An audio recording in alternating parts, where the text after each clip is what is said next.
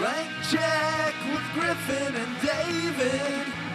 Blank check with Griffin and David.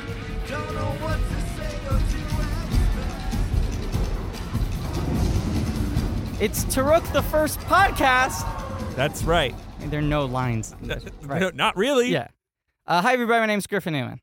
My name is David Sims. This is a podcast called Blank Check with Griffin and David. That's right. We are hashtag the two friends. That's right. We do miniseries That's right. about directors who early on had massive successes. That's right. And then get a series of, I don't know what, blank checks, one might say. One might. One was feeling a little saucy that day. Yeah, to do their own creative projects. Sometimes those checks bounce, and sometimes those checks deposit. Slow it down. Trying to get saucy now. This is a miniseries called Podinator: Judgment Cast. That's the name of the miniseries. It is a miniseries about James Cameron. We have been talking about James Cameron. Yes. Now, you and I have only been talking about him for 2 episodes. We're doing this a little early. This is our bonus episode. It's going to come at the end. Yeah. But we had to get on mic right away. Extreme circumstances call for extreme measures. Yeah. Okay? And on September 11th, 2016, never forget, something came up.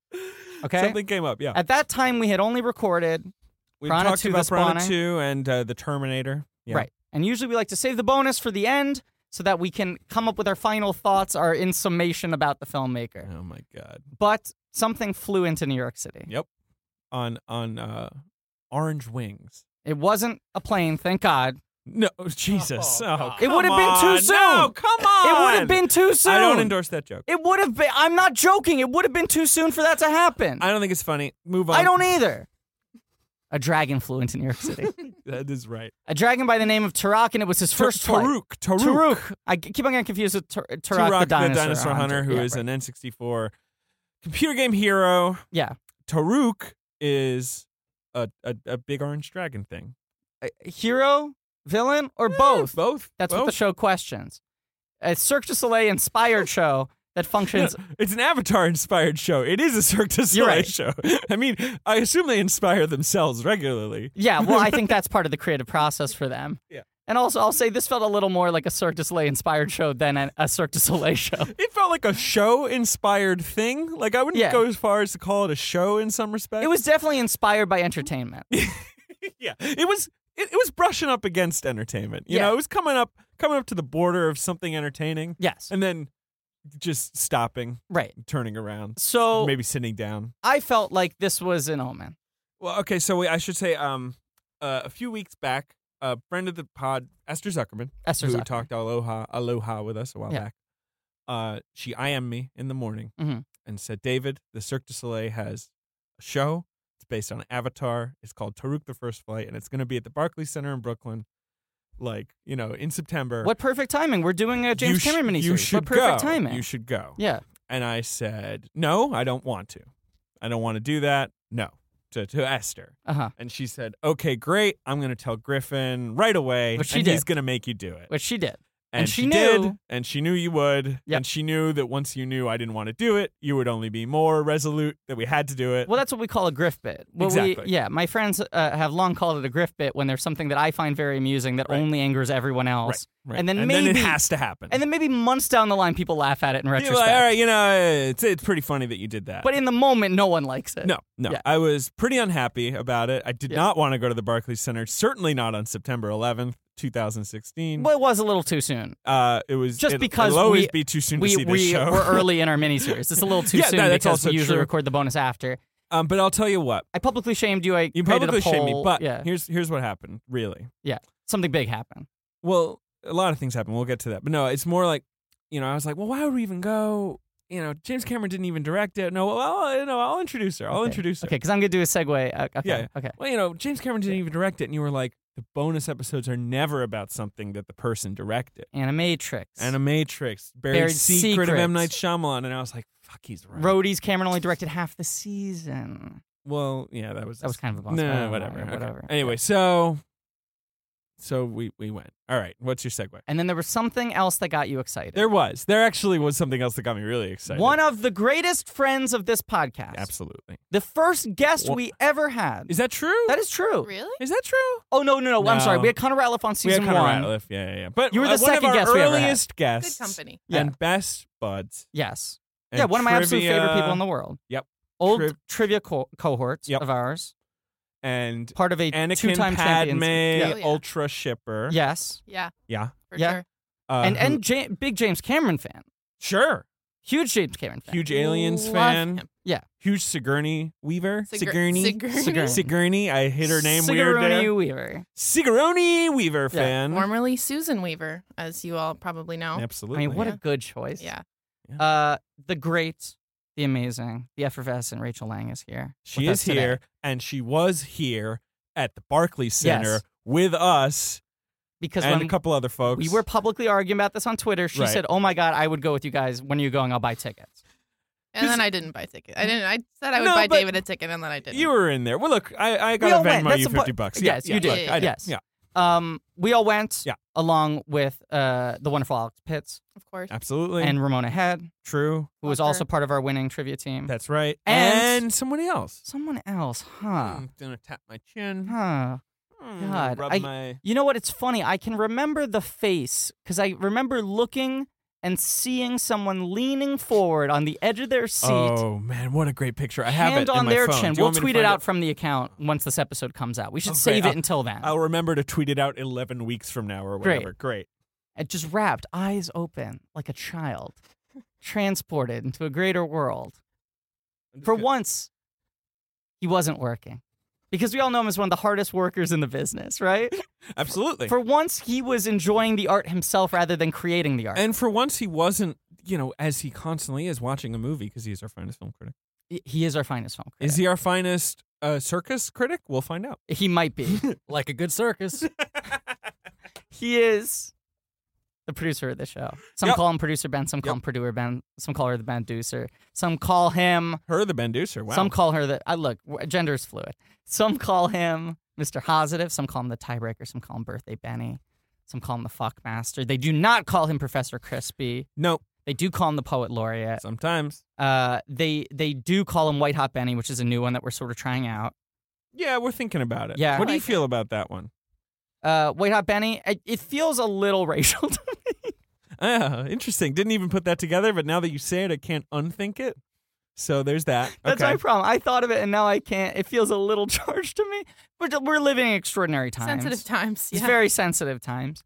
Of course, he has graduated to certain titles over various miniseries. That is true. Such as Kylo Ben, producer Ben Kenobi, Kenobi. Ben Night Shyamalan, Ben Say, and He's going to have, and Benny Lane. Yeah. He's going to have a Cameron name, but we are not even close to figuring out that yet. No, we'll do that one episode before the episode you're listening to. Probably. Also, there is a vocal contingent that is arguing for a recount, and they want it to be, say, Bennything instead. So, keep that flame going. Yeah, I mean, if I get enough tweets about it, then I might care.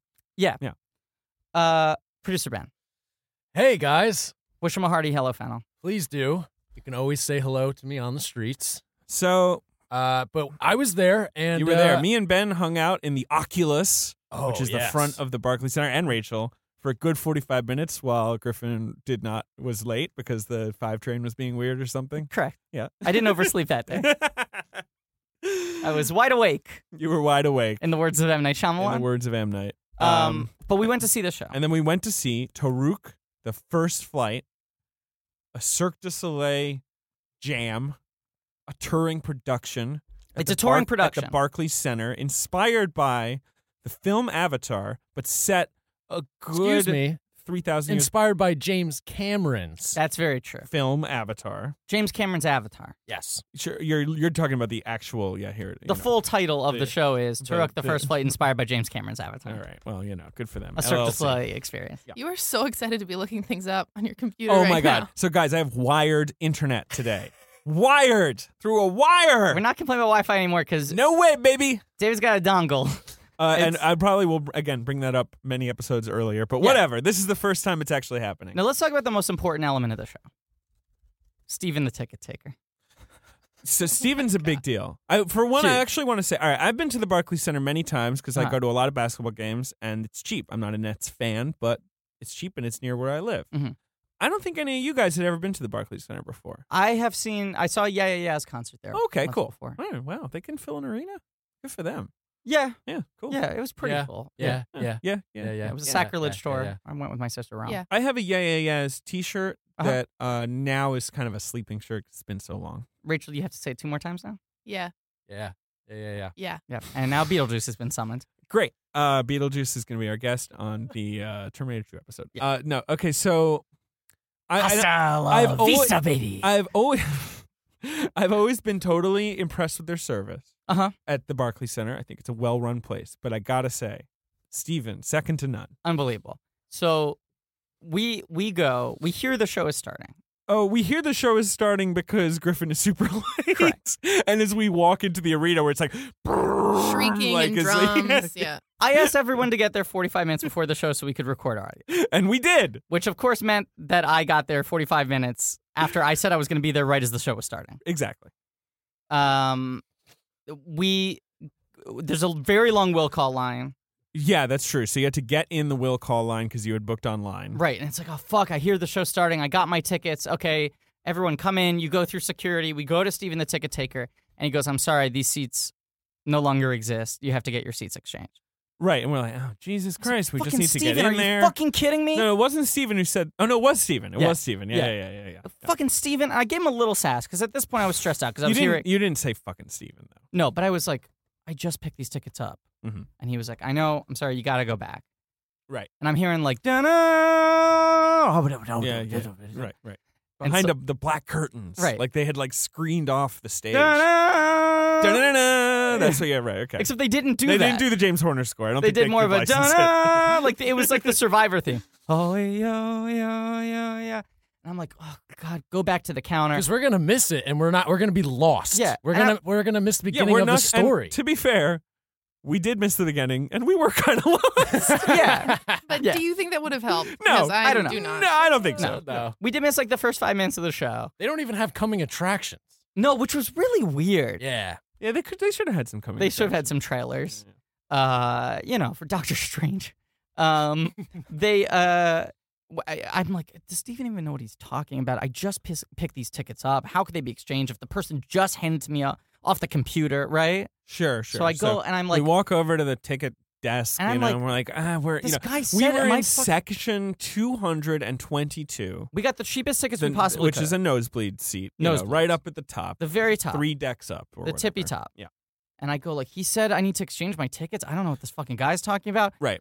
She was like, okay, yeah. And what clearly happened was We closed that section. the show undersold. So they They did undersell. they took everyone in the nosebleeds and pushed them into one section, and 90% of the nosebleeds were completely vacant. Yeah. And there was one section that everyone was crammed into. And they were like, overflow of the nosebleeds now that we don't want staff roaming the rest of it. Right. Here are your new tickets. Row 9. Yeah. Courtside. We're suddenly essentially. fucking courtside. Yeah. We have like $1,500 tickets. And I went up and I was like, Steven, thank you. Steven was like, see, they're much better. But Steven, before he even said that, he went, whoa. Yeah, he was impressed. Because he thought we were going to get upgraded to like second tier Right. at best. He was overjoyed for us. I've never felt like someone else was happier for like our fortune than I did there with Steven. No, and I've never felt happier to have someone in my life than I did Mm. to have Steven at that moment. Right. So we now sit down. We sit down, row 9. The show is underway. Very much so. Ramona is lit. She somehow has already like consumed a couple gin and tonics. Yeah, our friend Ramon is very drunk at this point. He's wearing a sweater. Rachel and Alex, you guys are having a good time. I was odd. I was sitting in between. Yeah, you were odd. Yes. Yeah. No, not odd. Oh, I am. Yeah. You are a little odd. I am but odd, aren't we but all? I was also odd. So we walk in, and it was pretty. It was also because, again, there were black curtains around the stage. Yeah. So, like, at a basketball game, when you walk in, you can see the court, it's like everything's open, but they blacked it all out. And so we walk in, it's like we're being transported into another world.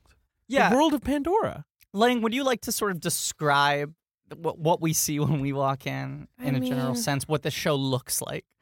Yeah, I mean, you're going through those black curtains, and then it's totally black in the stands as well, and someone is ushering you down, and you turn toward the stage, and it's a full basketball court covered in like paper mache and projected lights. Lots of projected scenery. You could tell that they didn't really want to like paint or build too many things, and instead used lights to make those colors and effects, which worked for me quite a lot. They had a giant tree, which was not the tree of life or spirits or well, no, it was a tree. home tree. It was a home tree, right? The big tree. And that tree. Then there's also the what's it called? The soul tree. What the fuck is mother it? Tree or whatever it's called. Jesus, how do we already not remember? It was house or it was house. Yeah. Yeah. But the tree is sort of like almost functions as the curtain. Like it opens up when they need like scene changes.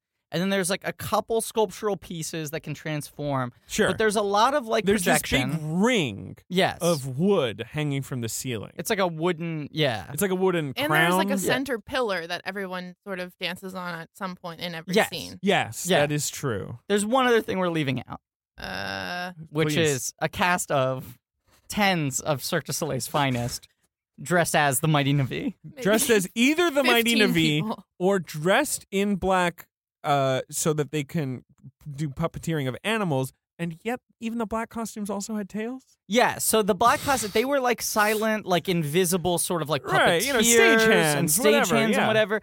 And they all black, no definition, no color, but tails. And the ears. They were the ears and sculpturally- the ponytail, the braids, as if we would be so taken out by the appearance of a non-Navi figure on the stage. They were Shadow Navi. Right. Well, the show asked, if nothing else, it asked to transport us to another world. It said, may I transport you to another world? Absolutely. It said may. Yeah, yes. May I. And I think ideally, they would love if every audience member had horse blinders on so they couldn't look at their friends sitting in the seats next to them. Because they would love it if it was completely immersive. And they were trying to be immersive because this was an experience where you could download an app.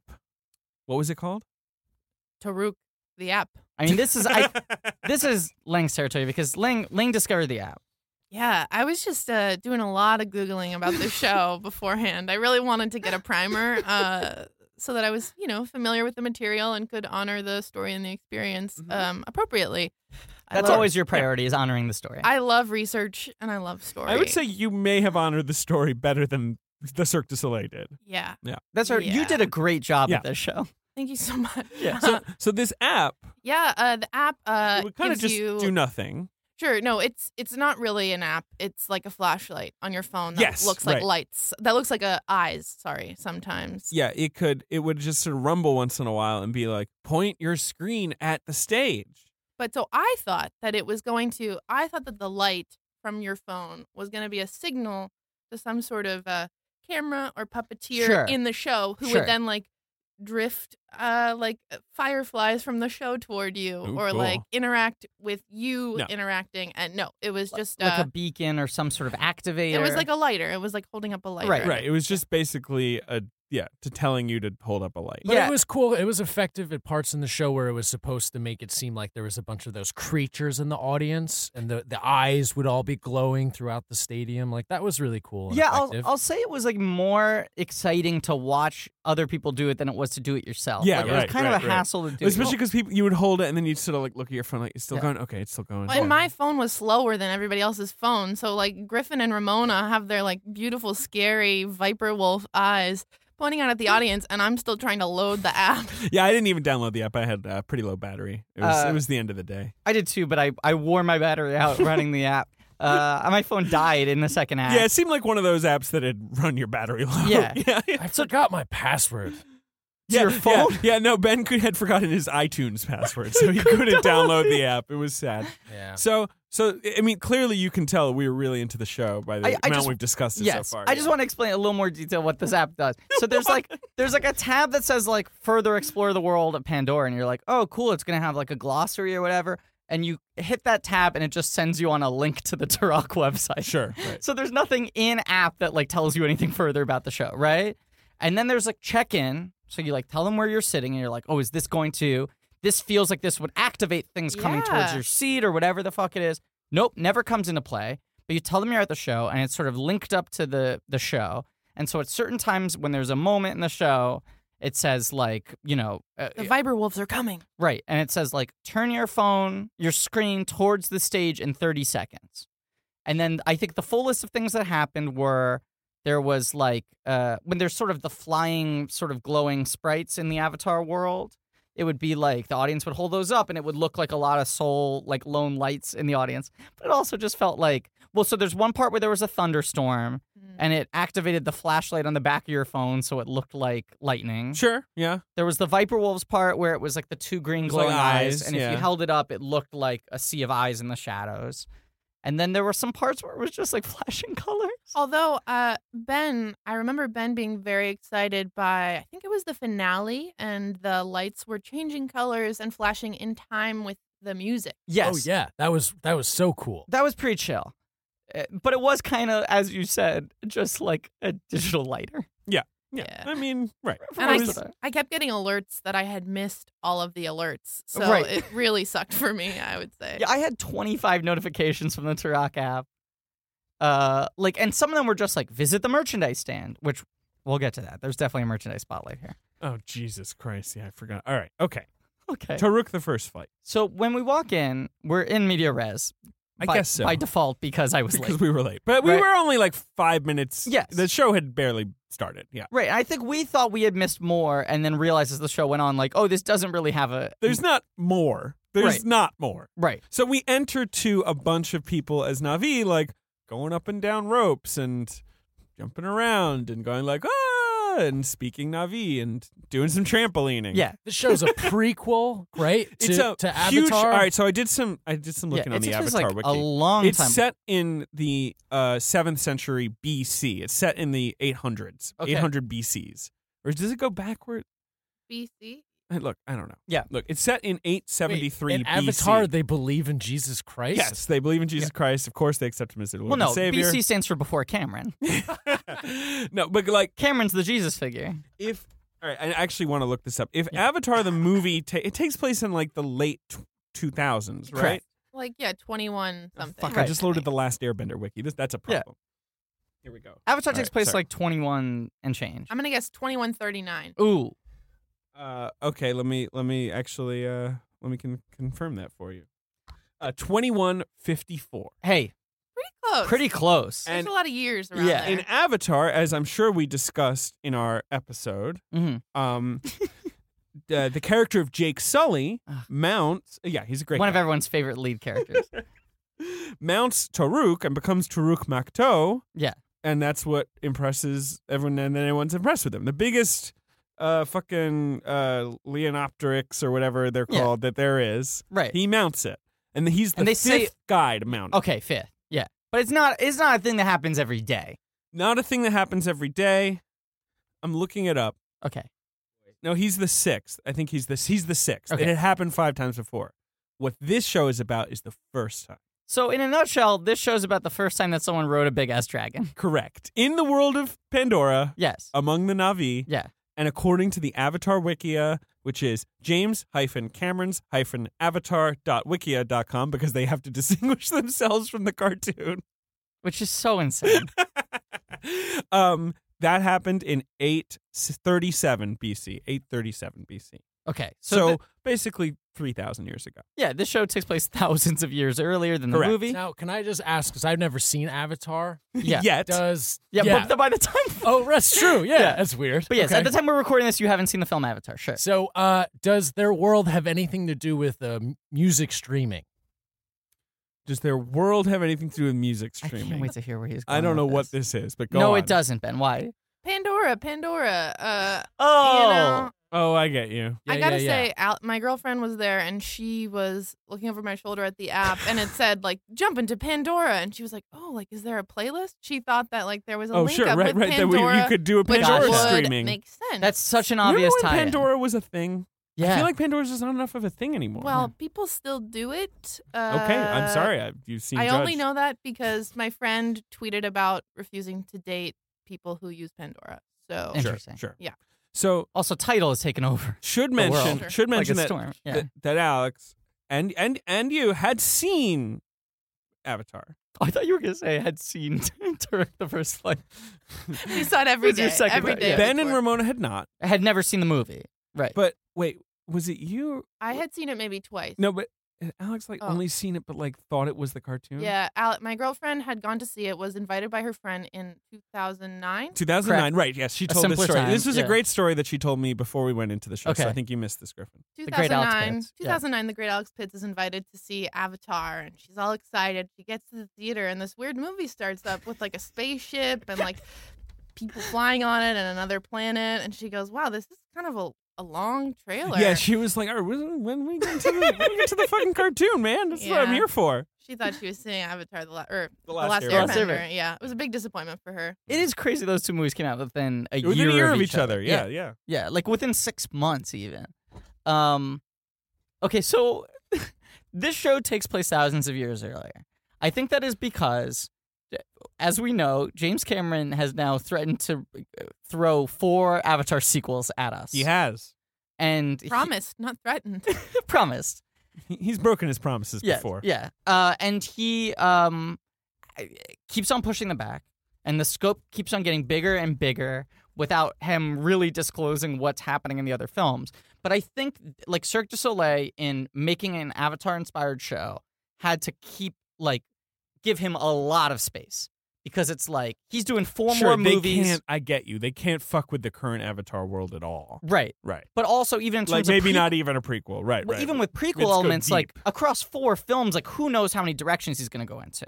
And I read an interview he did with Vulture, and they said, the incubation of the show, they immediately came to the question of, well, it has to take place before humans make any contact with Pandora. Sure. Because the scale issue will become too huge. Right. Well, they're supposed to be bigger. The Na'vi are big.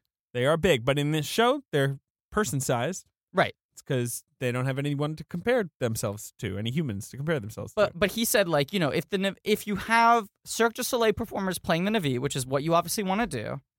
I don't know. Maybe they shouldn't. Maybe they should have only had basketball players. I mean, they were at the Barclays Center. Manute Bol is... Go on. Manute Bol is kind of built like a Na'vi. He's got the long, spindly He's very long and limbs. spindly. Yeah.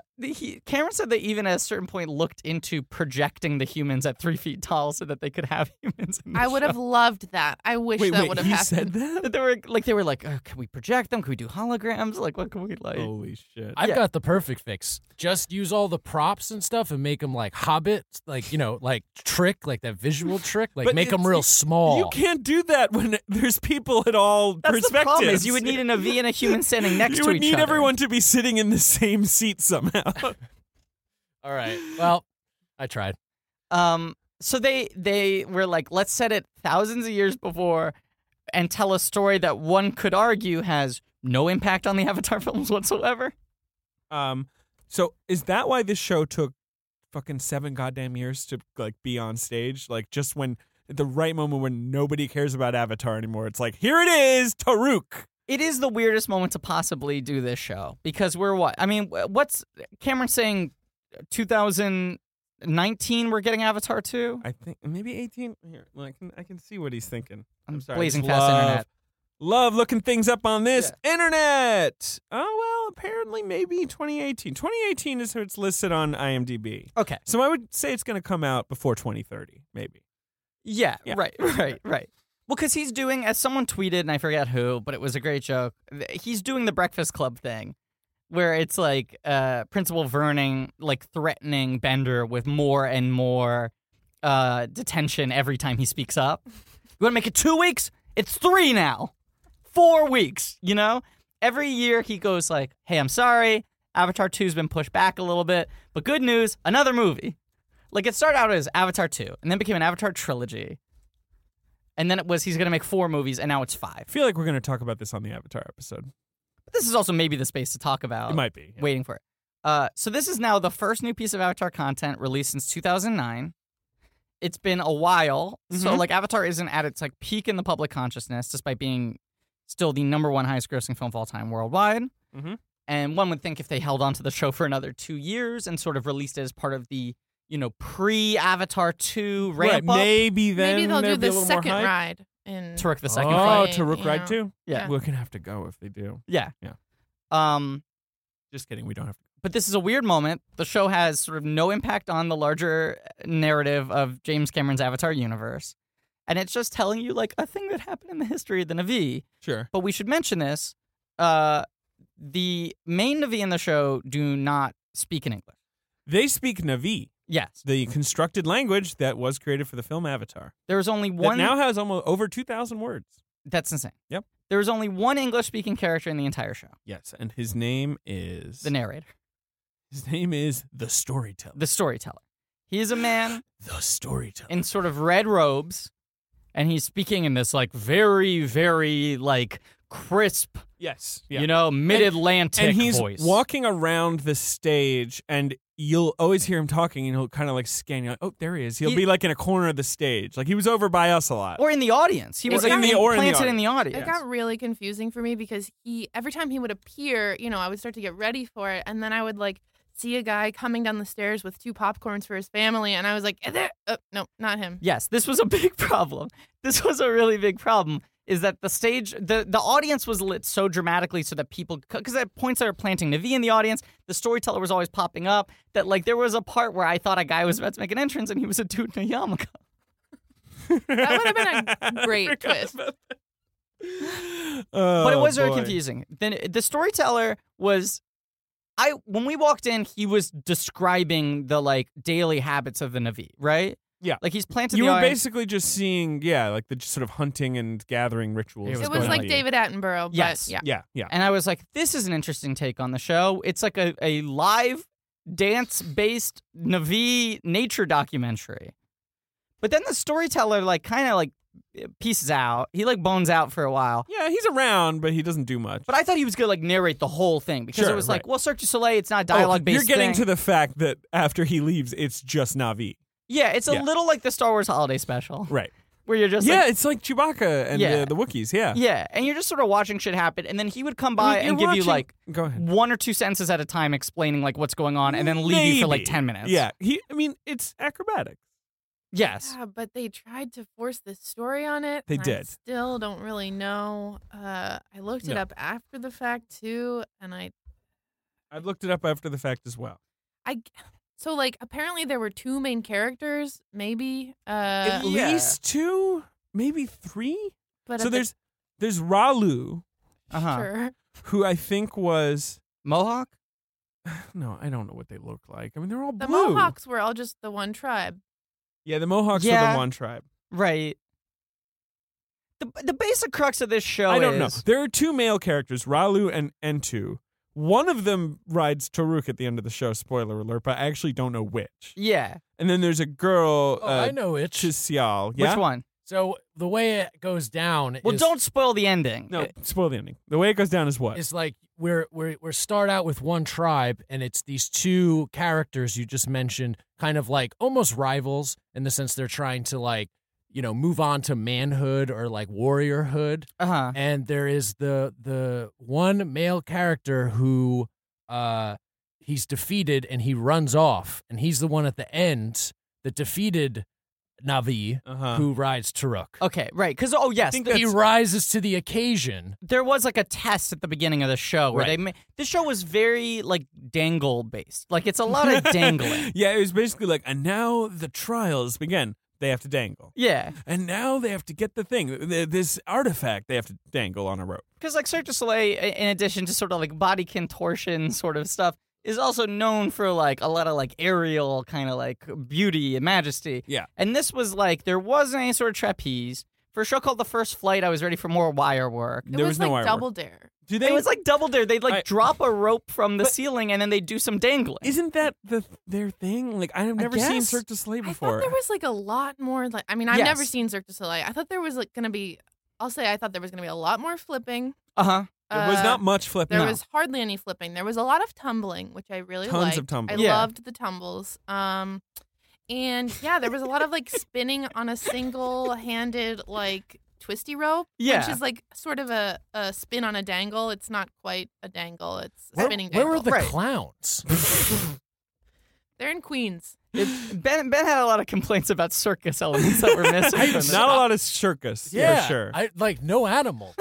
So did you? Viper wolves. I'm looking this dire up. horses. Yeah, there are turnips. puppet animals. True. There are puppet animals. Yes. Done through reverse puppetry. Yeah, Which is puppetry from the ground up. but there was. That's what it's called.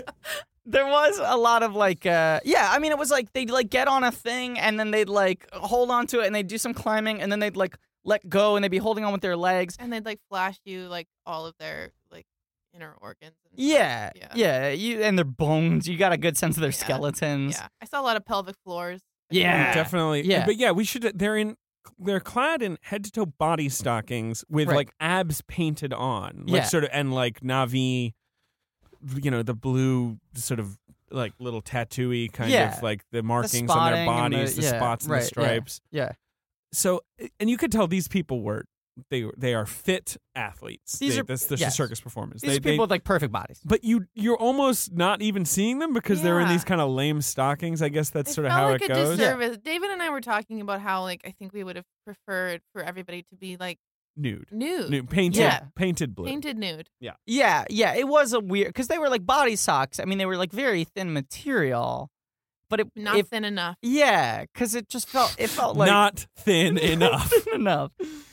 We should say there was no nudity in this show. No, it's a family-friendly show. There were a lot of kids in the audience. Yeah, there were. We were aggressively shushed once by somebody with a couple kids who was, as far as I could tell, filming the entire show on her phone. She filmed all of it. I was sitting right like behind her phone her. was like filming the whole. Yeah. She was like at row 3. Yeah, and you got to be there. See, you can't really experience Toruk unless you're there. No, I mean, but here we go. Fucking Cirque du Soleil and James Cameron are holding hands, trying to transport you to the world of Pandora, and you're hiding behind your fucking phone. Yeah. If that's not what Avatar is about, I don't know what it is. It's about getting back in touch with nature. It's about fucking becoming yourself. No, it's about like finding 5 specific items from I'm the saying 5 the world clans. of Avatar. Oh, yes. sure. Okay, so early on the show, there's some dangling test where they're above a fire. They have to dangle above a fire, There's like which fire, is kind of cool. Right, and they got to dangle, and one of them dangles really well, and then the other one slips in the dangle and falls down. Can I just say, and then breaks his bow. Right. From anger. Out of rage. Yes. Yeah. I thought it was kind of an odd choice to base a show about acrobatics and about using your body well around a character who is bad at that. Sure. Yes. I just wanted to put that out there. I think that's a very good point. I also will say, at the moment he fell from the dangle, I thought we were watching some Spider-Man Turn Off the Dark shit. Oh, you thought for a moment, things had gone wrong? For one moment, Yeah, until everyone reacted very theatrically. Right. For one moment, I was like, oh, fuck. So it was convincing bad dangling. Yeah. But like, okay, so the test goes, they break the bow, they run off. And then there's this sort of this like... is Ralu and Entu. It's 2 boys on the brink of adulthood who decide to take matters into their own hands when they dream that an earthquake is going to hurt the soul tree or whatever the fuck it's called. Right. And they have to get 5 artifacts to stop that. Well, their elder happening? sort of does some sort of mystical, like, looks into the thing and then conjures something. Yeah, there's this elder lady who sings. Yes. She sounds like Bjork. She's sort of the CCH Pounder type character. I guess she's the mystic, but I she's took got a video of her. She's got like I'll a Bjork voice, and she's wearing this dress of like I don't know. Those like, of the Jewish like faith sandwich could bread. relate her to a cantor. A cantor, sure. Yes, sure, she yeah. sort of reminded me of the cantor at my local shul. Sure, yeah. That's what I remember because she pissed me off. I got Great. bad vibes from both this character and the cantor at my local shul, and she sort of like throws out like suddenly like the plot's cooking, right? It felt like after like 20 minutes of a lot of dangling and like sort of like movement work, she like throws down the gauntlet and Something you went about like 5 artifacts. right, and you were like, okay, here Video stakes game are set. stakes. She said, in order to stop the earthquake, you're gonna have to unite the 5 tribes. It won't be easy. There are 5 artifacts you got to collect, and it's like great. They got to go to different places. They got to talk to hostile tribes, and from each tribe they got to collect a relic. Easy. The stakes are so clear. In a nonverbal show, I'll understand exactly what's going on. And then what proceeds to happen is about an hour and 10 minutes of more dangling. Dangling. It'll be like, well, go on, Rachel. Well, and I thought that it was just scavenger hunt, but then I realized that when I say I realized, I mean I read it online after the show. Right. That the artifacts are not necessarily to unite the tribe. They are to summon Toruk. and then ride Toruk. Yes. Yes. But just clearing that up. They don't talk about Toruk much. His shadow is seen before the end of the first act. Remember briefly? It's prophesized that he's the only one who can stop the earthquake. And we'll get to how he, quote unquote, stops the earthquake.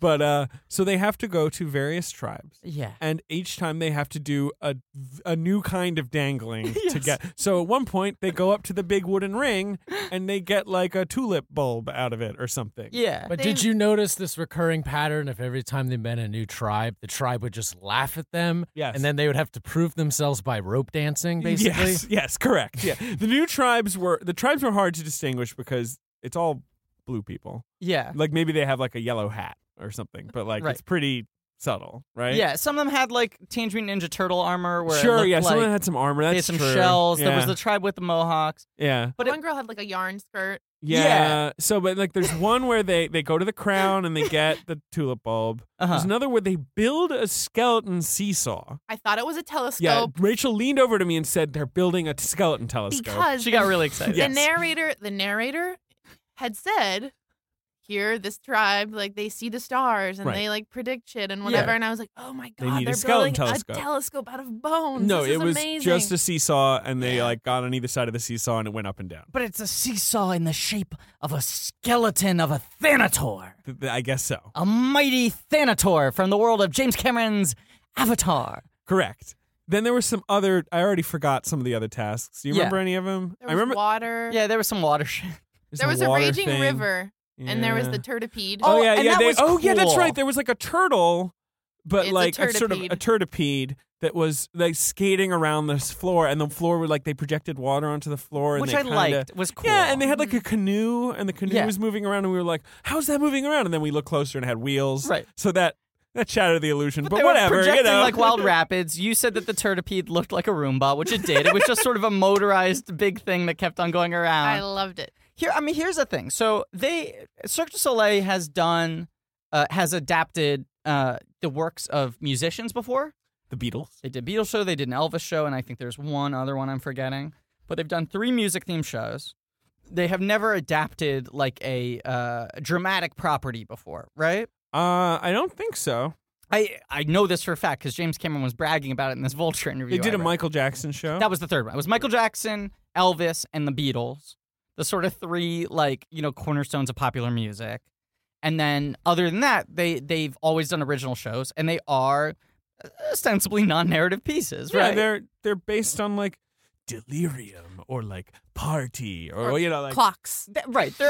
Clocks, which you can now see in Vegas. It's at the Blush. I swear to God, that's in Queens right now. Really? Under a big... maybe it's just steampunk. Yes. No, I did get the flyer for that. Oh, yeah, the steampunk one, right. Yeah, what's it called It again? just looks like clocks to me. I don't know. And they have... and they had a Chris Angel show. There's Paramore right now on Broadway, which is like the magic of movies themed, but it's sort of about like it's about the magic of movies. It's not like a narrative, you know? There was Zarkana, which was like a magic of stage, like stage magic one. They are like there's a lot of them. The crux of it is I think they've run out.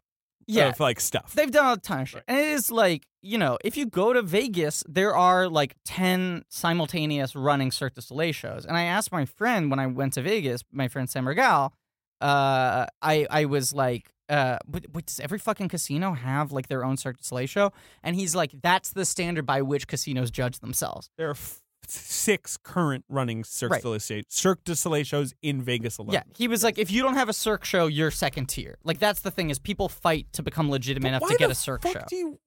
Okay, so how many people were in the audience? You think like 5,000 maybe? Maybe. Like Barclays seats 20. Yeah. I don't know. 4,000. Like, not a lot of people were there. I'd say 3 to 4. Were people jazzed about this show? Didn't seem like it. The people who were there seemed jazzed about it. I mean, but it was. Right. We did see people lining up to go in. There wasn't like a lot of clapping. No, but it was. I tried to clap very vigorously anytime anyone went up we and down were a rope. Staring, and we were like at reaching distance between the performers and us, so it was like really awkward. I just didn't feel like, like a real atmosphere in the crowd of like, oh shit, But let's say this skeleton, also. Seesaw, I don't know. This is kind of the point I was building up to. It was a surprisingly austere show.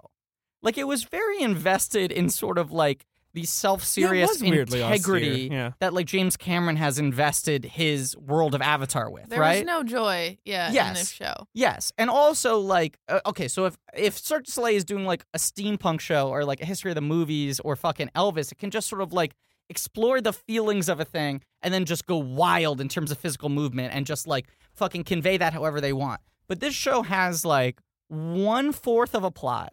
Yeah. Which means that they sort of have to abide by this thing that like creates confines of how much crazy physical shit they can do. Right. And it cuts both ways because it's like, well, the show is less like physically, like aerobatically stunning than Cirque du Soleil I think can be because they're trying to tell this thing. But also the narrative doesn't really work because the narrative is like trying to like have some propulsion behind it and be like, there are stakes, the earthquake is coming, they have to unite the 5 tribes. But in order for Cirque du Soleil to do the things that they do best, things have to slow down to a crawl. So it's like characters are dangling and tumbling when it's like, well, they're like time crunch. This seems like the least efficient way to get across this river. Right. Is for them to just keep dangling for a while. Dangle. Like the show was like very slow. It was excruciatingly slow. Yeah. Yeah. I would say it was the short. Most. Yeah, it was an hour and a half with 20-minute yeah. intermission. Yeah, about an hour. It also made me think of medieval times. Yeah, it did. It had that kind of vibe to it. Yeah, but they didn't have any audience participation. They had the app. Yes. No, but I wanted to get in the ring with them and do a thing. Ramona kept on leaning over to me and saying that she wanted to quit her job and join Cirque du Soleil. Yeah, but she was, again, lit. Very lit. I think she would have been wonderful in this show. She would have been great. That's not in question. She also claimed that she was as physically capable as everyone in the show. All right. Anytime they did something, she'd went, I could do that.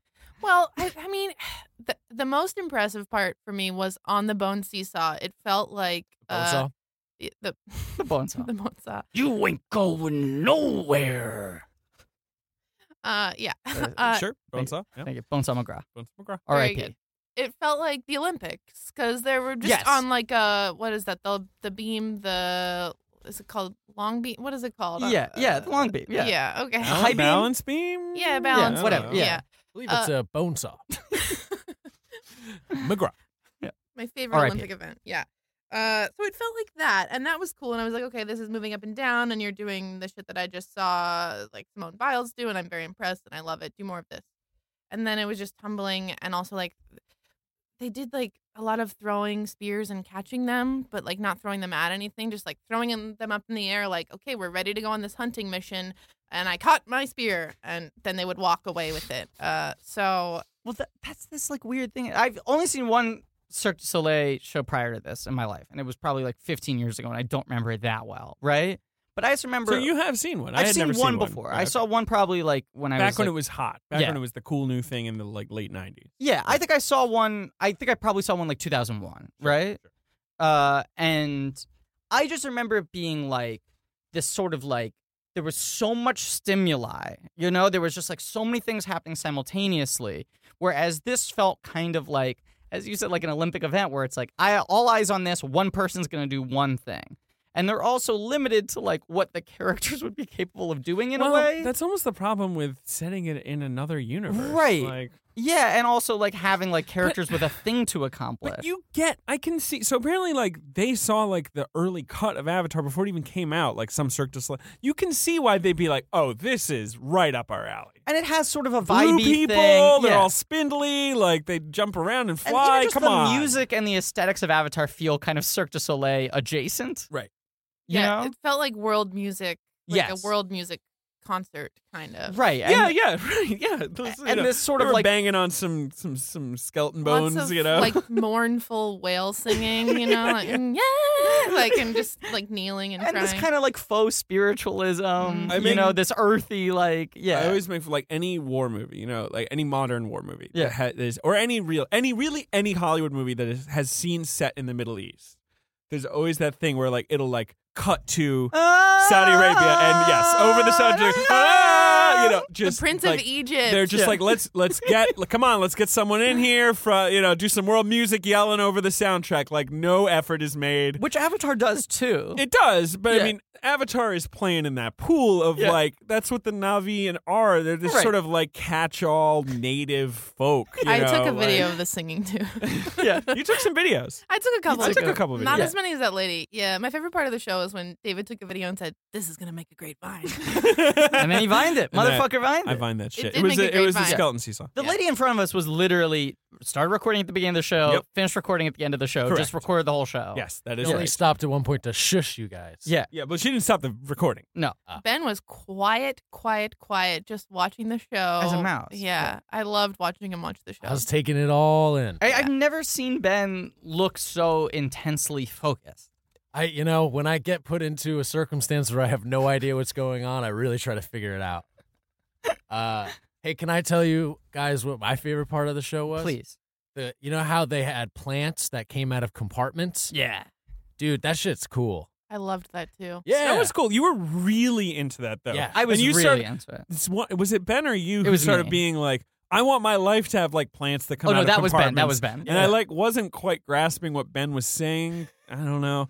I also ate a mac and cheeseburger, but I think I talked about that. We should cut to our experience. So we recorded a lot of audio at intermission. So just to catch you up, by intermission, I think they had gotten 3 of the 5 relics, right? 3 of the 5 artifacts. That sounds right. Yeah. And then this is the audio. I think we knew they gotten 2, and then they were like, and now they have 3 artifacts. And we were like, I guess the third one was in there somewhere.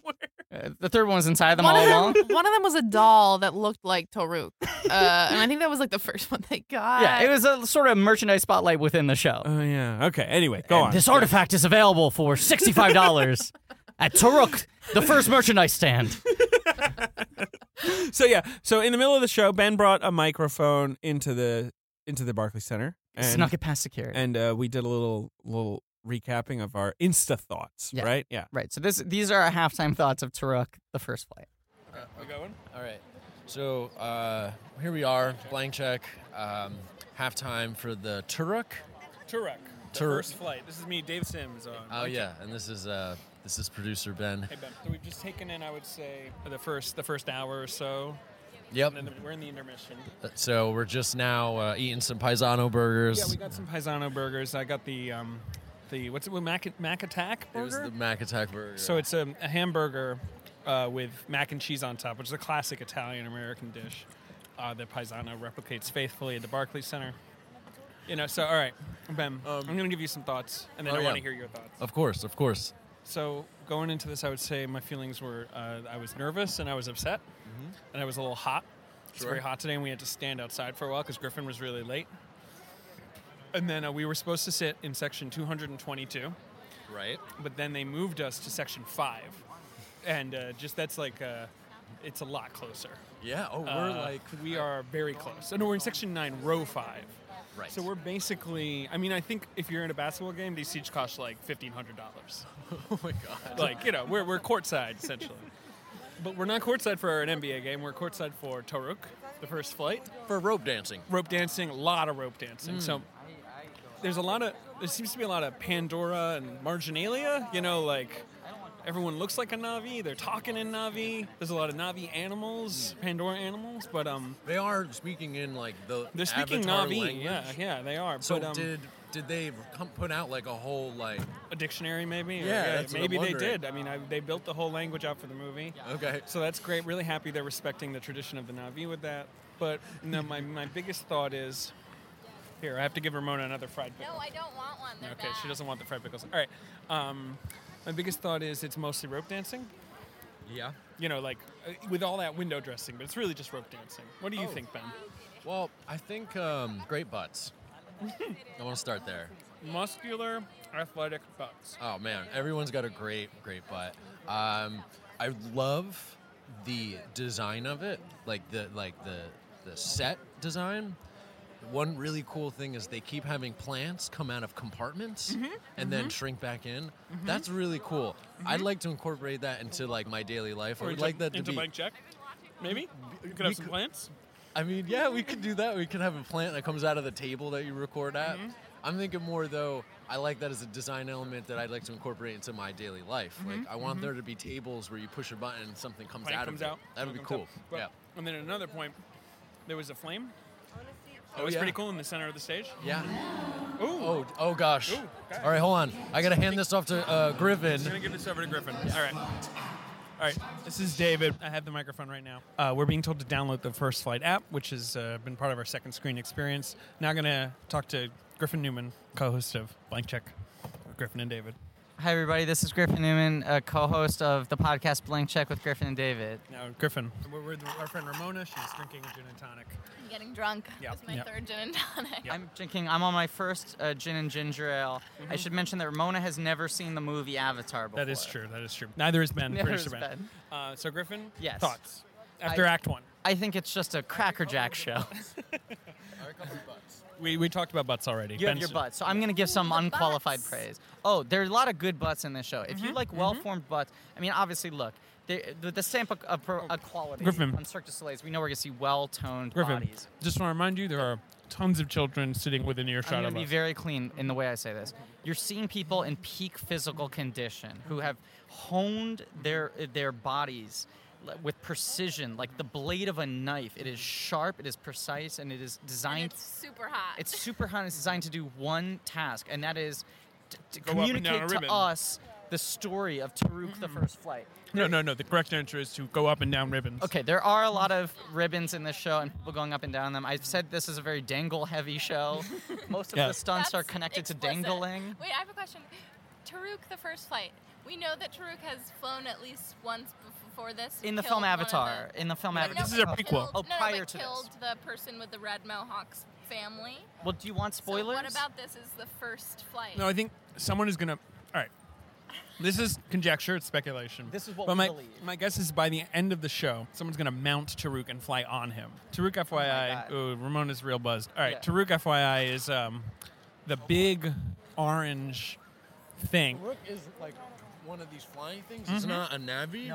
No. Oh, didn't you see the shadow? And it's pronounced Navi, bro. So, guys, just I'm talking in my mouthful, but that conversation you just overheard should give you an idea of just how incomprehensible the show is. The show is great. It's nice, clean, economic plotting. The show moves like a freight train. There's no fat on it. Right, it's Much like the Cirque du from Soleil ribbon dancers. scene to ribbon scene.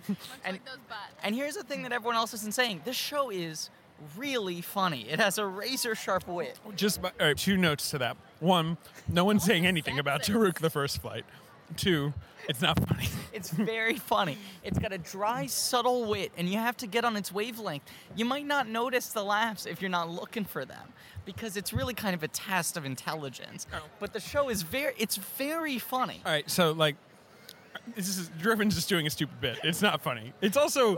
Get out of here. It's hilarious. It's hilarious. I mean, it's got Griffin, look. the razor sharp barbs of a New Yorker cartoon. Look, maybe you're not gales of laughter aren't heard, but you're quietly laughing to yourself. All right, look, I'll give you that. Of course, it does have it has a barbed wit. That's true. Yes. But look, we do our podcast for fun, but we're serious critics. Very serious. Ramona, what are you about to say? Ramona's Ramona keeps also a leaning in serious very critic. threateningly. Ramona's very drunk. Threateningly. Did you mention the seat upgrade that? I mentioned the seat upgrade. I've given our listeners the full story of the seat And upgrade. did you give a shout out to Steven, who hooked us up with the seat upgrade? Steven, who works at the Barclays Center. We'll talk about him on the we'll talk about the that rest in of the the pod. episode. But I just want to say the service at the Barclays Center has been extraordinary. Yeah. It's a great arena, and I support its staff, especially. This is definitely the best $13 gin and ginger ale I've ever got. Oh my God, $13. I spent $12 on my Mac Attack mac and cheese burger. All right, Ben, do you want the? Let's go to Lang and Pitts. Lengthwise. Keep it All right, Ben, I'm going to hand you over. So you can talk to Lang. Are you still eating? No, I'm done. You can have the last of these No, fries. you eat the fries. Oh, no, yeah, Ramona can have the fries. Okay, wow, Ramona dove for those fries like Toruk diving for the families of the Na'vi that he has slaughtered. Maybe, I don't know. Does he actually kill people? It's hard to tell. Maybe. All right, Ben, if you want to ask a couple questions from our other seatmates, please go ahead. Sure, all right. So, okay. Yeah, hey. Hi there. Previous guest on the podcast. Hi. Rachel. Thank you. How are you doing? Great, so great. Good. Okay, so I wanted to talk to you about how you like the show so far, and please introduce your friend who's joining us today for the show. Sure. This is my girlfriend, Alex Pitts. Hi, hello. Columbia grad. Great. Okay. And English major. Wow. Yeah. Uniquely qualified, actually, to review this show, I think. Okay, so from a literary standpoint, how do you feel the story is unfolding? Can you follow it in any way? Yeah, I feel like Joseph Campbell would be proud of this show. There's a real hero's journey happening, a quest that is being fulfilled. So, yeah, I'm happy. I mean, I don't know what's happening. I haven't seen the movie either, but I don't think that matters. I think it's just not... There's not much of a story. It's just like, rope stuff. It's what's it called? A scavenger hunt. It's a scavenger hunt. And we're here at intermission. With a lot of tricks. And I can't tell if it's been completed or if there's more, or like 2 or 3 more talismans. Okay, great. So that answers that. The English major's on it. She's got it. Yeah. Still going on. Now, all right, this was a thought I had while I was watching it.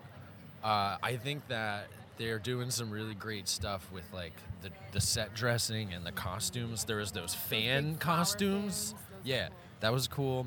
I really like the ambient sound of water in a stadium. Any thoughts? Love it. And I love projected stars on the floor because I feel like it's different. Like you'd expect the stars to be like on the ceiling or on the walls, for example. And I think it's starting. Yeah, well, okay. It's been great. Yeah, thank you for being on the... Just going to sign off with a few comments. All right. The lights are darkening. Ben smells of cigarette smoke. Dry ice is wafting onto the stage. The Na'vi are coming down the stairs. Everybody's abs are going haywire. Guys, this is insane. I don't know if we're going to survive this. It's been wonderful talking to you. It's David Sims with Blank Check. And then great. Those were our thoughts Great. on Toruk, the first flight.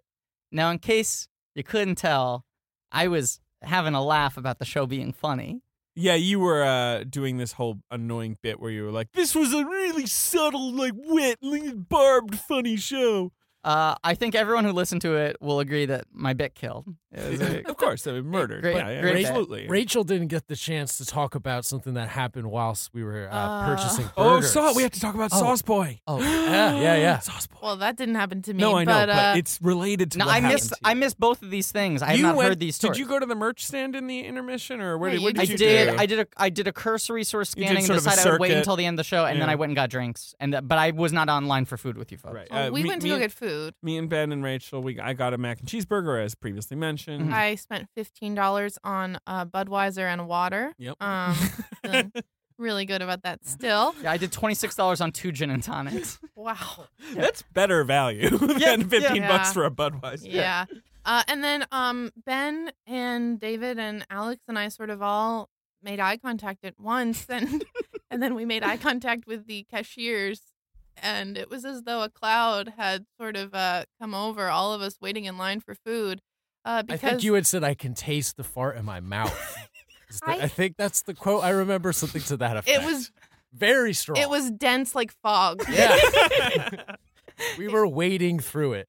Yeah, it was like, brief tangent. My grandpa is from this small town in Pennsylvania that is known for the Denora fog, which swept over the town one night.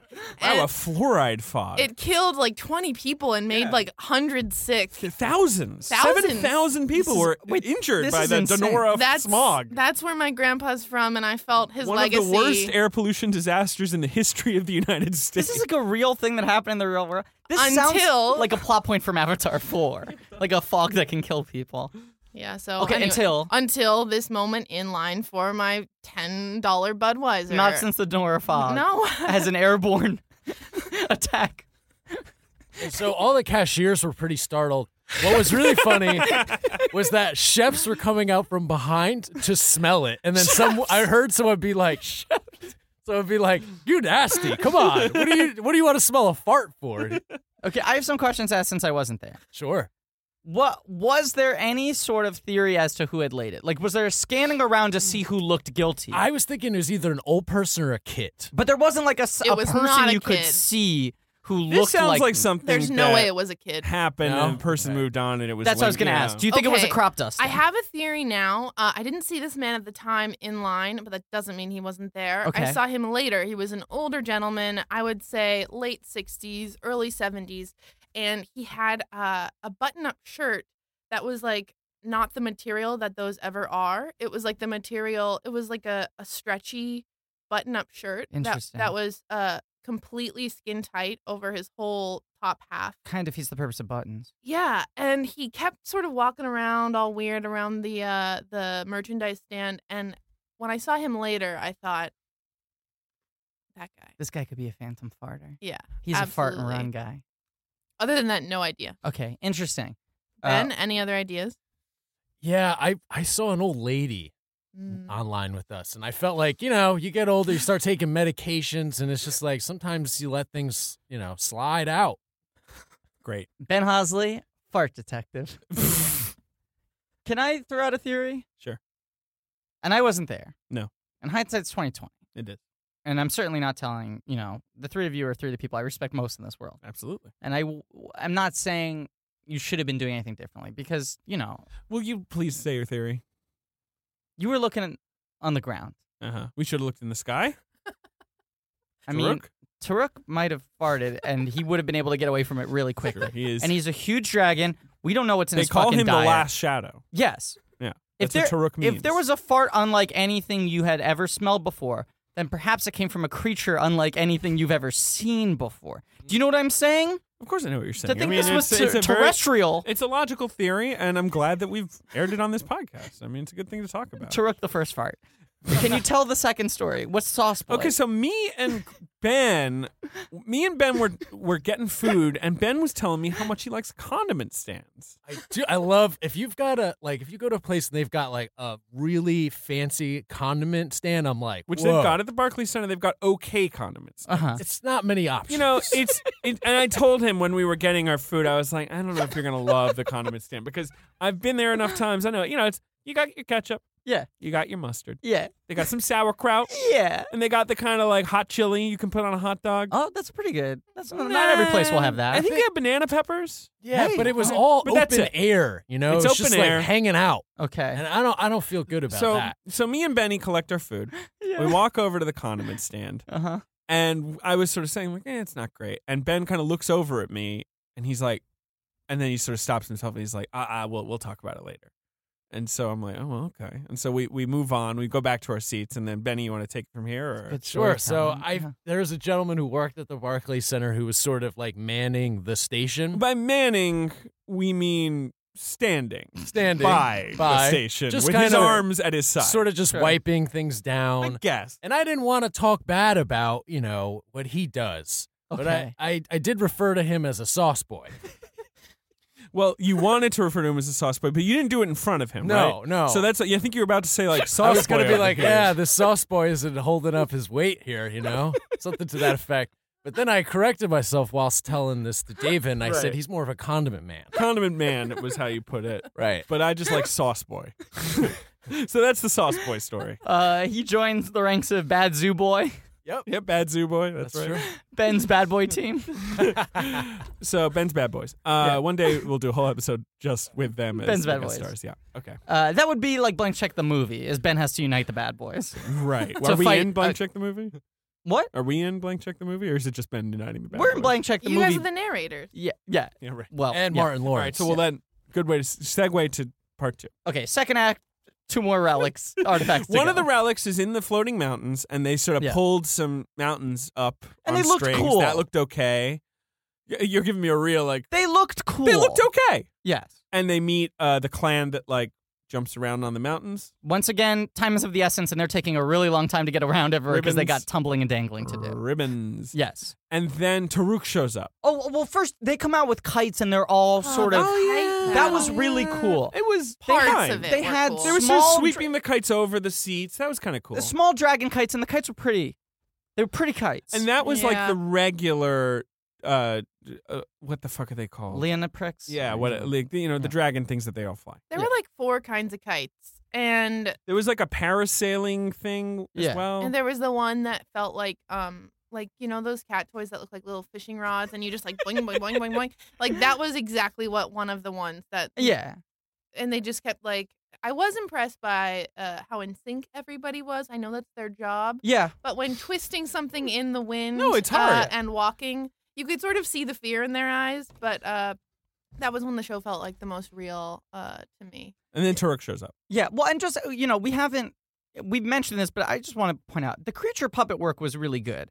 I mean, you sort of derisively said, like, well, this is just The Lion King now. Like, you were like, they're just taking Julie Taymor's thing. No, I said that, like, early into the first act. It was literally they ripped off the Julie Taymor animal puppets. Yeah. Yeah. But it was that kind of style where it would be like someone was, like, the hind legs, and they're dressed in black, and then they're controlling operating the first some leg. legs. Right. Yeah. But it was all really good. I mean, all the puppets looked really cool and were well operated. Mostly looked good. Ben had a problem with one of them. Yeah, there was the horse guys. Dire horse?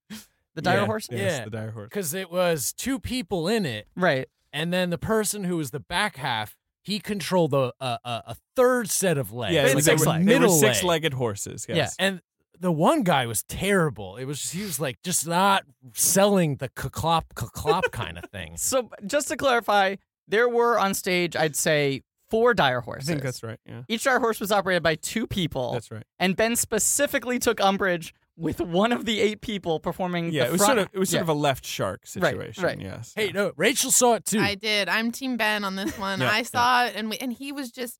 Everybody else had like a rhythm to like, okay, this is the front left, and then the front right. Sure, and right. And and it was all going. And this guy was just stomping, and then anytime he wasn't moving, he would still sort of like aimlessly wiggle them, and it just didn't work for me. He was showboating. Yeah, no, he hadn't showed up to rehearsal. It took me out of it. I felt like I was immersed in the blue world, and then I just got pulled right out. Okay. Ben has not seen Avatar at this point. So there are 2 more artifacts. They get to the dragon people, and then suddenly Toruk shows up. He flaps around for a while. Now, let me say 2 things that might sound contradictory. Okay. Toruk looked amazing. Looked pretty cool. It was pretty. It was big puppet, but way up in the sky, operated by a few guys underneath. 8 guys, I believe. I think we all had the same complaint at the same time. Which was? Thought he'd be a little bigger. It wasn't that big. It wasn't huge. And especially when the show is just building up. Like, we're at, like, fucking minute, like, 78 Yeah, now. we're like, all right, well, we're in the final act here. Come on. Right. He was like the size of the big, like, flower nipple that was dangling out one of the artifacts earlier on. It was like the same size. Yeah. He was okay. Like, he was big enough to probably, you could imagine, like, maybe 2 of these guys riding him. Right. He kind of looked like the size of a regular dragon thing. That's what I was going to say. Because in Avatar, they give us a sense of scale when you see the regular dragon riders, but then when the big Toruk-esque dragon comes in, it was, like, humongous. Like, Jake Sully looked tiny on his back. And this looked like one of the normal-sized dragons. But it was pretty beautiful looking, and it's flying around from the ceiling. And they're all sort of, I guess, simultaneously, like, terrified and entranced. Sure. I mean, they crouched in fear so many times. There was some story element where he had like killed the family of one of the characters, right? But that was sort of vague. Oh, and at some point they like, at some point these 2 main characters, the one who failed the test and the one who succeeded, like collect a third person. At some point it became 3 people. Guys, no one cares about this. But we kept on being like, she's a princess. She was a princess. Yeah, she was a princess of one of the tribes. And they were like, just take her. Look, anyway, someone can we get through this? Someone tries to ride Toruk. It doesn't work out. But then how does everything catch on fire? Then there's an earthquake. Okay. Then a volcano melts all over the stage. It was lava. And once again, the lava's projected on the floor, which is cool. The floor projection was cool. And you've got the Soul Tree thing, the like big USB hub that they all plug their brains into. Yeah. And that's under threat from the lava. Then they open a waterfall, and it kind of kills the lava, but it doesn't as well. Like... Yeah. It was hard to pick up what was happening. It hardens they were the like, lava on the ground. But then there's still a fire. The tree was still on fire. They like broke open a mountain to create a waterfall. Right. Which I think David and I were theorizing like it stopped the lava from continuing to like be lava. Yes. But then there was a resulting fire still. Like, it was still too hot. Right. The lava on the ground had stopped, so people could walk on the ground. Because at first there was like a river of lava underneath their feet. And that stopped, but the lava had already hit like the base of the tree, and the tree was on fire. And the tree is like, not like wilting, but like collapsing into the stage at the Barclay Center. Yeah. Right. Like it was sort of just like crumpling up, right? It's like getting shorter. And then our main character had sort of like disappeared. Like it seemed like maybe he had died. Yeah. And Toruk had sort of disappeared. And then they like re-enter. Like he's on Toruk's back. And it's like, oh, he's the first rider. He has tamed Toruk. He's the Toruk Macaw. Macto. Rider of the Last Shadow. And then so he flaps around for a bit. Then Toruk like keeps touching the lava. Like he like touches it with his wing. Tapping and it's like, it with his oh, and he touches it with his like tail. His oh. dainty little feet. And then he dies, but then he kills the lava? I didn't understand. The Toruk comes out and it's clear like, okay, this is Chekhov's gun. Like, you know, the first act they set up Toruk, right? Now the tree's on fire. Obviously, Toruk's got started. And then when he came out, you and I turned to each other and we were like, how's he gonna stop it? Like, what, does he have water breath? Like, what's... I thought he was gonna, like, flap his wings and blow it out like a big candle, but... But instead, they, like, lowered him very close to the floor, and then the, like, wings would just sort of, like, tap the fire a little bit. And, okay, I just gotta talk about his legs for a second, because they were, like, big, long frog legs, but they were, like, sort of stuck together like a Barbie leg or something, and they just kept sort of, like, daintily, like, tapping down and hitting things, and I thought it was so cute. It was so annoying. It was pretty cute. I liked it. It was pretty cute. He had a ferocious growl. That is true. You know what? Actually, good sound design for the show. The sound was pretty good. It was sort of quaky sound. Like you could really feel it when it was loud. I had commented, I love the sound sort of rumbled, of dripping water. Like, I love it. And I loved hearing it in a stadium even more so. And the sound system was really good. I mean, Barclay Center, top-notch tech specs. But Toruk sort of pats the fire a little bit, and then at some point just dies. He dies, but that kills the fire. I guess the idea is he's like blowing it out with his wings, but we do not see that. And I feel like they could have accomplished that. Now, like visually on stage. Like it was possible. Yeah. But it felt like the only thing they designed the puppet to do was flap up and down, so there wasn't a lot of like performance ability. It was a huge puppet. But could have been bigger. Could have been bigger. Definitely could have been bigger. Now, maybe like bigger. Right. Like my note might be bigger. Big. The trees there, all the fiber optic cables are lit up. And as we know in the motion picture Avatar, no spoilers for Benny, but it has been seen to have the ability to perhaps resuscitate one or at least transfer them into a new body, right? Exactly, yeah. There is revival. You can like plug your consciousness into it. As a byproduct of the tree. So you're like, well, they're going to save Toruk because obviously... No, but he doesn't have like a braid. And then Toruk just dies next to the tree. But they like stretch the cables out. Like that was the part was like they had the cables and then you thought that you knew all the cables and then more cables came out and they got really long. And then it was just sort of like they're lying there next to like a dead dragon. Where did the Na'vi, like, how does the Na'vi plug into the dragon?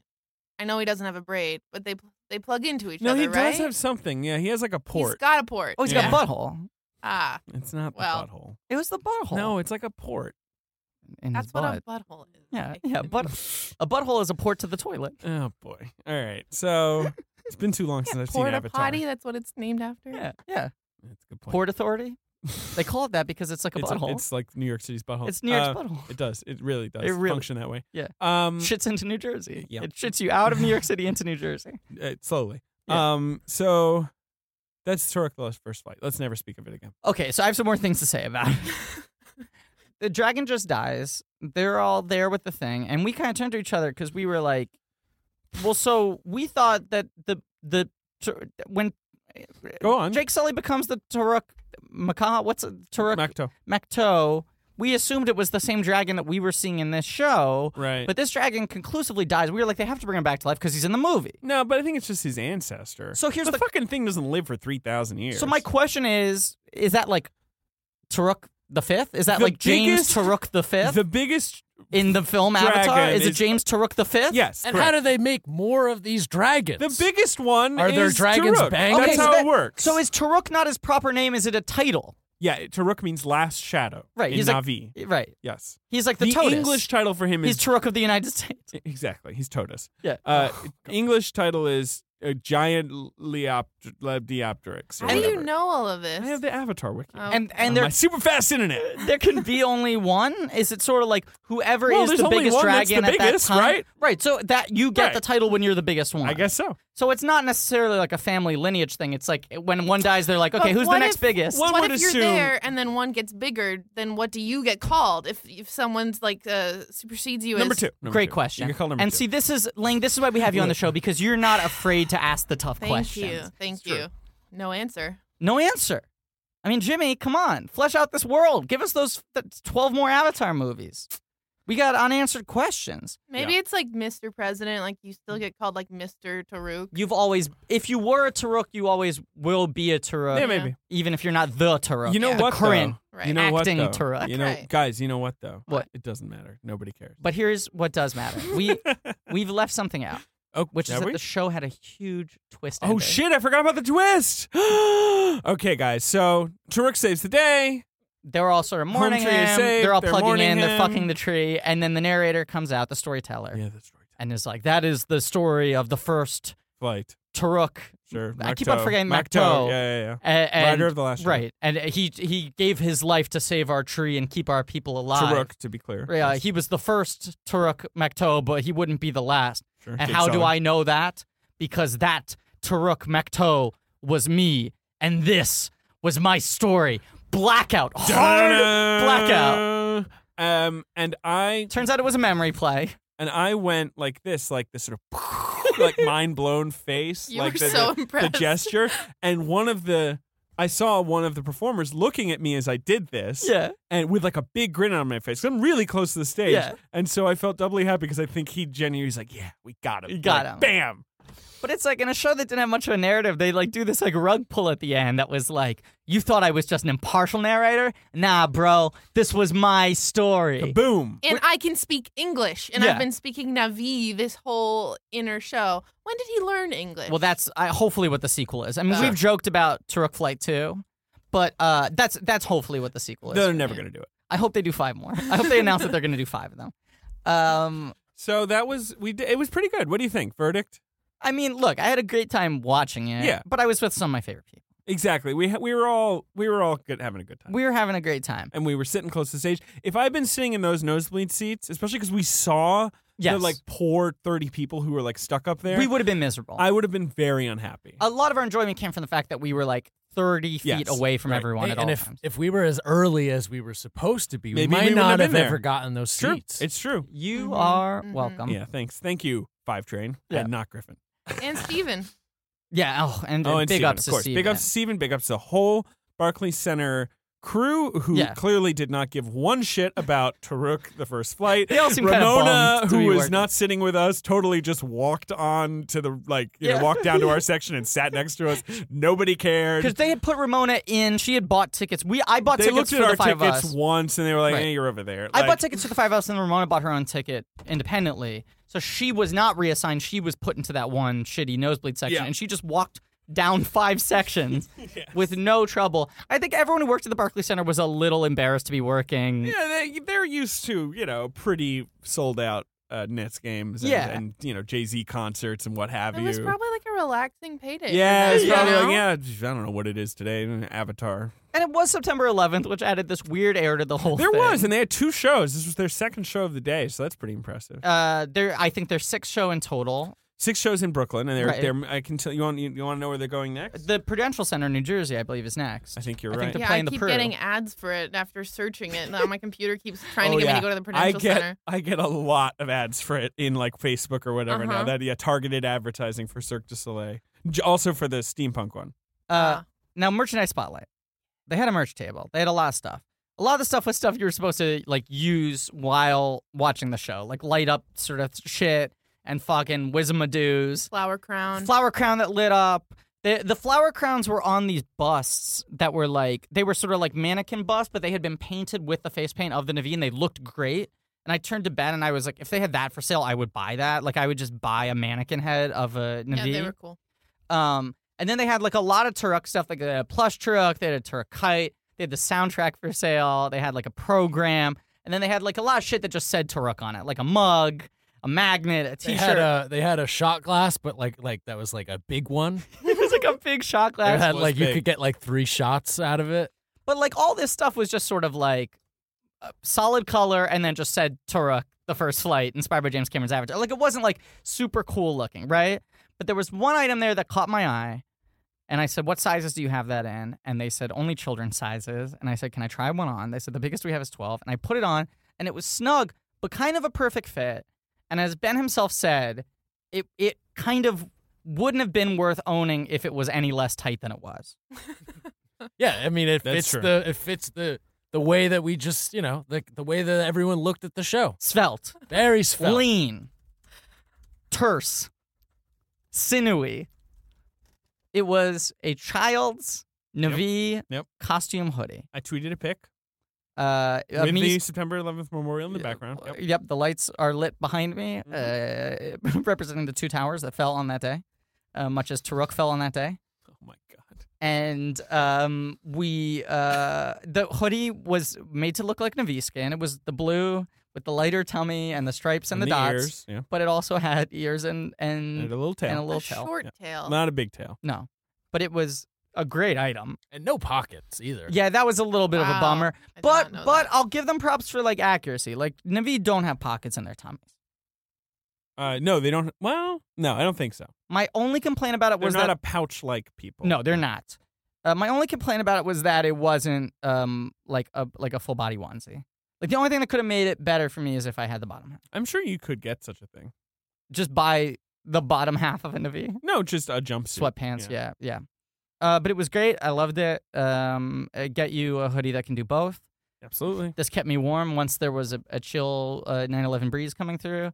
But it also helped me, look, if we know anything, it's that people have a hard time leaving the world of Pandora. Right. Why the motion picture made $700 some odd million domestic, because people had to go back. And now I can feel like I'm always back in Pandora with just the flick of a hood atop my head. Yeah, I don't know. I detected no real enthusiasm for the world of Pandora. I feel like I'm worried about Avatar too. I feel like the enthusiasm might be gone. Enthusiasm for my hoodie. And for your hoodies, sure, yeah. Now, here's the biggest takeaway I had from Toruk, the first flight. Right. Yeah, based on Avatar. This was the biggest thing it did for me, okay? What? It was one of the greatest sort of explanations of it's the singer, not the song I've ever seen. Okay. Because, like, watching this show that is not directed by James Cameron and is set within the world of Avatar, you're like, this shit's pretty dumb. Yes. This shit's like not that cool. Oh boy. And it isn't like it makes Pandora and the Na'vi seem real stupid. Yeah, right. Yeah. And you're just like, and everyone makes fun of Avatar, and it's easy to make fun of Avatar because it's pretty primal and it's pretty like broad, you know? Absolutely. But it was always like, dude just knows how to fucking sing it, right? And you look at like Avatar the movie for me, and we'll have discussed this at length in the previous episode. Yeah, so let's not go too crazy. But Avatar the movie for me is like Aretha Franklin singing Happy Birthday. You know? I see. It's like basic fucking song. And who is this singing? Knows how to belt birthday? it. This is like me singing Happy Birthday. It's just me going like Happy Birthday to you, Happy Birthday to you. Wow. You know? Yeah. And it was like, and then you like forget a verse. Yeah, and that's not to criticize the wonderful performance of Cirque du Soleil because they all did their job very well. But it's just like the inherent material of Avatar is not that interesting. The only thing I'm interested in is James Cameron. And if James Cameron wants to tell stories that take place in Pandora, then I'm on board. Sure, I'm interested in James Cameron's wonderful directing of action and like grasp of space and visuals. Right. And Jimmy Cameron is the mother tree. Jimmy Cameron. Jimmy Cameron's the mother tree, and I want to plug into his vision, you know? Yeah. But if you're like, oh, there's also another mother tree like off a rest stop in like New Jersey, and that's like Toruk the First Hunter, it's the first flight, I'm like, I don't really need to like do that. So it's like, you said like enthusiasm was waning. It definitely felt like we're at a low point in terms of cultural excitement over Avatar, right? Right. Perhaps as these films get closer, the excitement will ramp up, or very likely people will go into them being like, this is going to fucking suck, which also is what happened before the release of Avatar and what happened before the release of Titanic. And almost every James Cameron movie, people were like, he's going to fucking fail. Yeah. But then every time he just drops some fucking like November surprise on us. And we are going to talk about this a lot on the Avatar episode that people have already listened to. I know. Yeah. But I'm just saying, like, it definitely felt like excitement had waned watching this. But I kind of, like, I feel like Slippy Jim is going to, like, slip another one past us. You know who I think had a great time at Toruk? Who? I was just looking on Getty Images, and I came across some pics of Sigourney Weaver holding up SW holding up a little cardboard thing, #Toruk. And at the premiere, I believe. Yeah. And I tweeted it at Blank Check Podcast. We will retweet it. So just check it out. She looks happy to be there. She looks great. And I'm happy for her. Sigourney, as we'll probably say in the last week, in the Avatar episode, she loves Avatar. She loves Avatar. She loves Jim. Like, you bring me back. I don't care how. Like, I want to be in Avatar too. She's so on board, and she threw a lot of shade at Hurt Locker for winning Best Picture. Like, she's like, Avatar, yeah. Like, she kept on being like, but like Avatar though. Yeah. So Toruk did not like. I would say it lived up to my expectations, which were low. Yeah, they were low. It didn't like stoke the flames of my excitement for the Avatar sequels, but it also made me like appreciate James Cameron even more. That's a good call. Yeah. I thought it was going to be I would say that it did not meet my expectations. I'm not going to say that I thought it would be amazing. But you were probably the most hyped of us all, because I love a silly, fun, tumbling show. It was like in the overlap of the Venn diagram of everything you like. Yeah. Silly costumes, jumping. You popping. Love sci-fi. I love sci-fi. Right. I love anything related to James Cameron. Right. I love world music. So went into this and I felt like sort of the same way I felt when I think I was in 9th grade and my French teacher took us to see an all-French 4D production of The Tempest, which I had never read. Cool. And so like what is 4D? Yeah, I still don't know. It was mostly just projections and maybe smells? like a hologram. There were no smells. Yeah. I was looking forward to smells, and did you get sprayed with water? No, I got nothing. Okay. I just got it was just projection. So but anyway, that's what this felt like. Pretty underwhelmed. Right. Let's also say that the music was not done by James Horner, who has died. R.I.P. James. But they also didn't reuse his themes. No, like they I just wish they did, had. Music. His music sounded is good. Avatar-y. His music is not good. This music was pretty because I had the soundtrack for sale, and I was like, it just feels like stuff they would play while you were getting a massage. Right. Like it doesn't really have any real kind of emotional waves or hooks to it. Yeah. Like it was just kind of ambient, elevator music. Right. But there was one track they played on repeat after the show ended when we were it was hard to get out of the theater because there were a lot of people, right? And they just kept on playing a loop this thing that was da wa da da. Yeah, da wa da te, da wa da ta, da wa da te, da wa da ta, and it was just that just cycling over really and over catchy. again. But it was really catchy, and I haven't been able to get it out of my head. Okay. And then there was a notification the second we walked out of the Barclays Center being like, hey, download an exclusive track on the Toruk app. And a lot of you had already deleted the app. Yeah, I deleted the app before I got out of the building. All right, we're done. That was Toruk the First Flight. Yeah. This has been the final episode of... I didn't get to share my final thoughts. Ben, final thoughts. Go ahead, Ben. Well, all right. So they used to do these kinds of shows on ice. Yes. And now they're doing tumbling and stuff. Yeah. What's the next thing? The sky. Exactly. This was a show about the sky. I mean, this was starting to get into tipping our hat to the future, which is make it airborne, baby. Because, we had Toruk flying, but a lot of it was literally grounded, Right. Yeah. I'll say this. If, they had hired me to conceptualize an Avatar-inspired Cirque du Soleil show, I would have gone don't even try to do a narrative. Sure. This isn't your strong suit. You're going to be reined in by what you can and cannot do within the confines of what Cameron is trying to plan out for the future of this franchise. Do a fucking walk in with dinosaurs experiential thing. When we walked in and the storyteller was explaining the rituals that we were seeing and it was just Na'vi doing Na'vi shit. I was if you do this, but you do it to the nines and you make it really dramatic and you just have here's a fucking hunting scene. Here's their food. Here's their this, the prayer. And you just show me hyper visual physical things for 82 minutes. I would have been more down than this, where it felt at times they had to pay service to the story, which was already so secondary that it was move it along. Yeah. But I still give it a gentleman's 6. Right. I'd give it an F-. That's what I gave it. This has been out of 10? Yeah, out of 10. You can be a letter or a number. Ooh. Ooh. Like a D out of 10. I'm gonna give it a C-. Great. Experientially, it was great, though. We had a great time. I think it was a nice little evening. It definitely was. Yep. This has been I city biked home. Podnator Judgment Cast? This has been Podnator Judgment Cast. What are we doing next? I don't know. And we have no final thoughts because we haven't seen the other movie, so we don't have... Well, we've seen the other movies. Well, but I'm saying, we go on this journey, and by the end of watching all these movies in a short period of time, we have some sort of summation thoughts. We'll have those in our Avatar episode. Let's predict the election results. No. Oh, Jesus Will Christ. this drop after the election? I think so, yeah. Oh, yeah. fuck. I don't even want to talk Oh my about God, it. during this show, okay, I had my phone, last thing. Yeah. I had my phone out to use the app, and I got a New York Times alert that Hillary Clinton had pneumonia, and I would say that it colored the second act of the show for me. This was the morning, the day of the fainting. Yeah, in the car, sort of obviously. scary Yeah, video of right. her. Never forget. So I don't even want to talk about it. My heart's actually like beating I'm getting a little uncomfortable faster. thinking about so I having to hope live. that I'm going to listen back to this episode and laugh and be like, oh God, we were so worried, but things turned out okay. But maybe I won't. Maybe I'll be in a very bleak world. I mean, the question is, will the earthquake, metaphorically open up the volcano and create a lava world in which we can no longer live?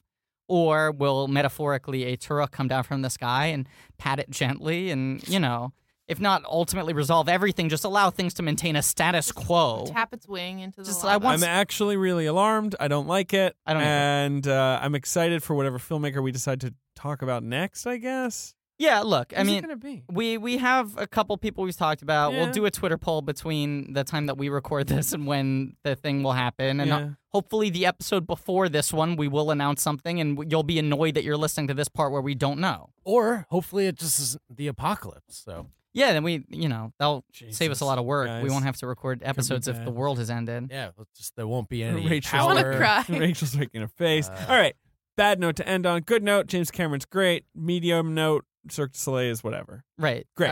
Yes. Tune in next week for the first episode of Pod Dogs, our miniseries about the films of Walt Becker. Absolutely not. No, next week will be Ben's choice. There's some other one-off ideas we've talked about. Okay. I'll just throw this out. Fine. We have talked about, I do want to, at some point, do episodes devoted to THX 1138 and American Graffiti because Lucas is the only filmmaker that we haven't covered in totality because we just were doing the Star Wars movies. And I'd love to do his 2 Star Wars movies someday. Well, maybe we will. Maybe we will. I don't know. I love you folks so much. Love you back. Love you. I love my blankies. Do you know there's a Reddit group? What? Someone's- For a blank check? Someone created a blank check Reddit group, and there's one post in it, and it hasn't been responded to at all. So I just want to start directing people to the blank check Reddit group. What is it? It's maybe r/blank check pod. That didn't work. Is it all about living in the blank check Blankies? universe and never leaving? Yeah, that's the goal. There is a blank check Reddit, but it's about the film Blank Check. There is one for our podcast. It might be /blankies. I got it. It's reddit.com Yeah. /r/blankies. Yep, there you Oh. go. Yeah. Wow, that's a pretty good grab. Yeah. Great. Everyone go to Just reddit.com post. Keep supporting us. We appreciate it a lot. And hopefully exciting stuff coming in the future, including new miniseries, new pod cleansers. Who knows? Sky's the limit. We're like Toruk, flying up into the sun. Thank you for listening. And as always, Yes. I really, really hope Donald Trump wasn't elected president. Agreed. We just heard that the 9th floor of the UCB is going to conduct a fire drill, so that's good. We don't have to, Great. Good. Great. Ed. Okay, Good, cool. good, So good. we're going to not do that. but Leave that in. It's gonna go off. So Yeah. Cool. How's that going to be for us? Well, there we go. There it is. Okay. There it is. Cool. Ben, you can put this at the end, maybe. This is a lot like being at Toruk the first flight. you know what? Definitely. Actually, yeah. So this this is a rare morning recording for us. I overslept in that I woke up a minute after we were supposed to start recording. Yeah.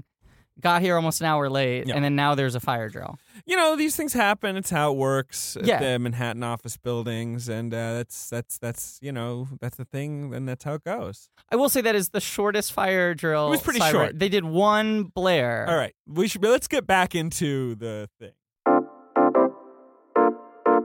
This has been a UCB Comedy production. Check out our other shows on the UCB Comedy Podcast Network.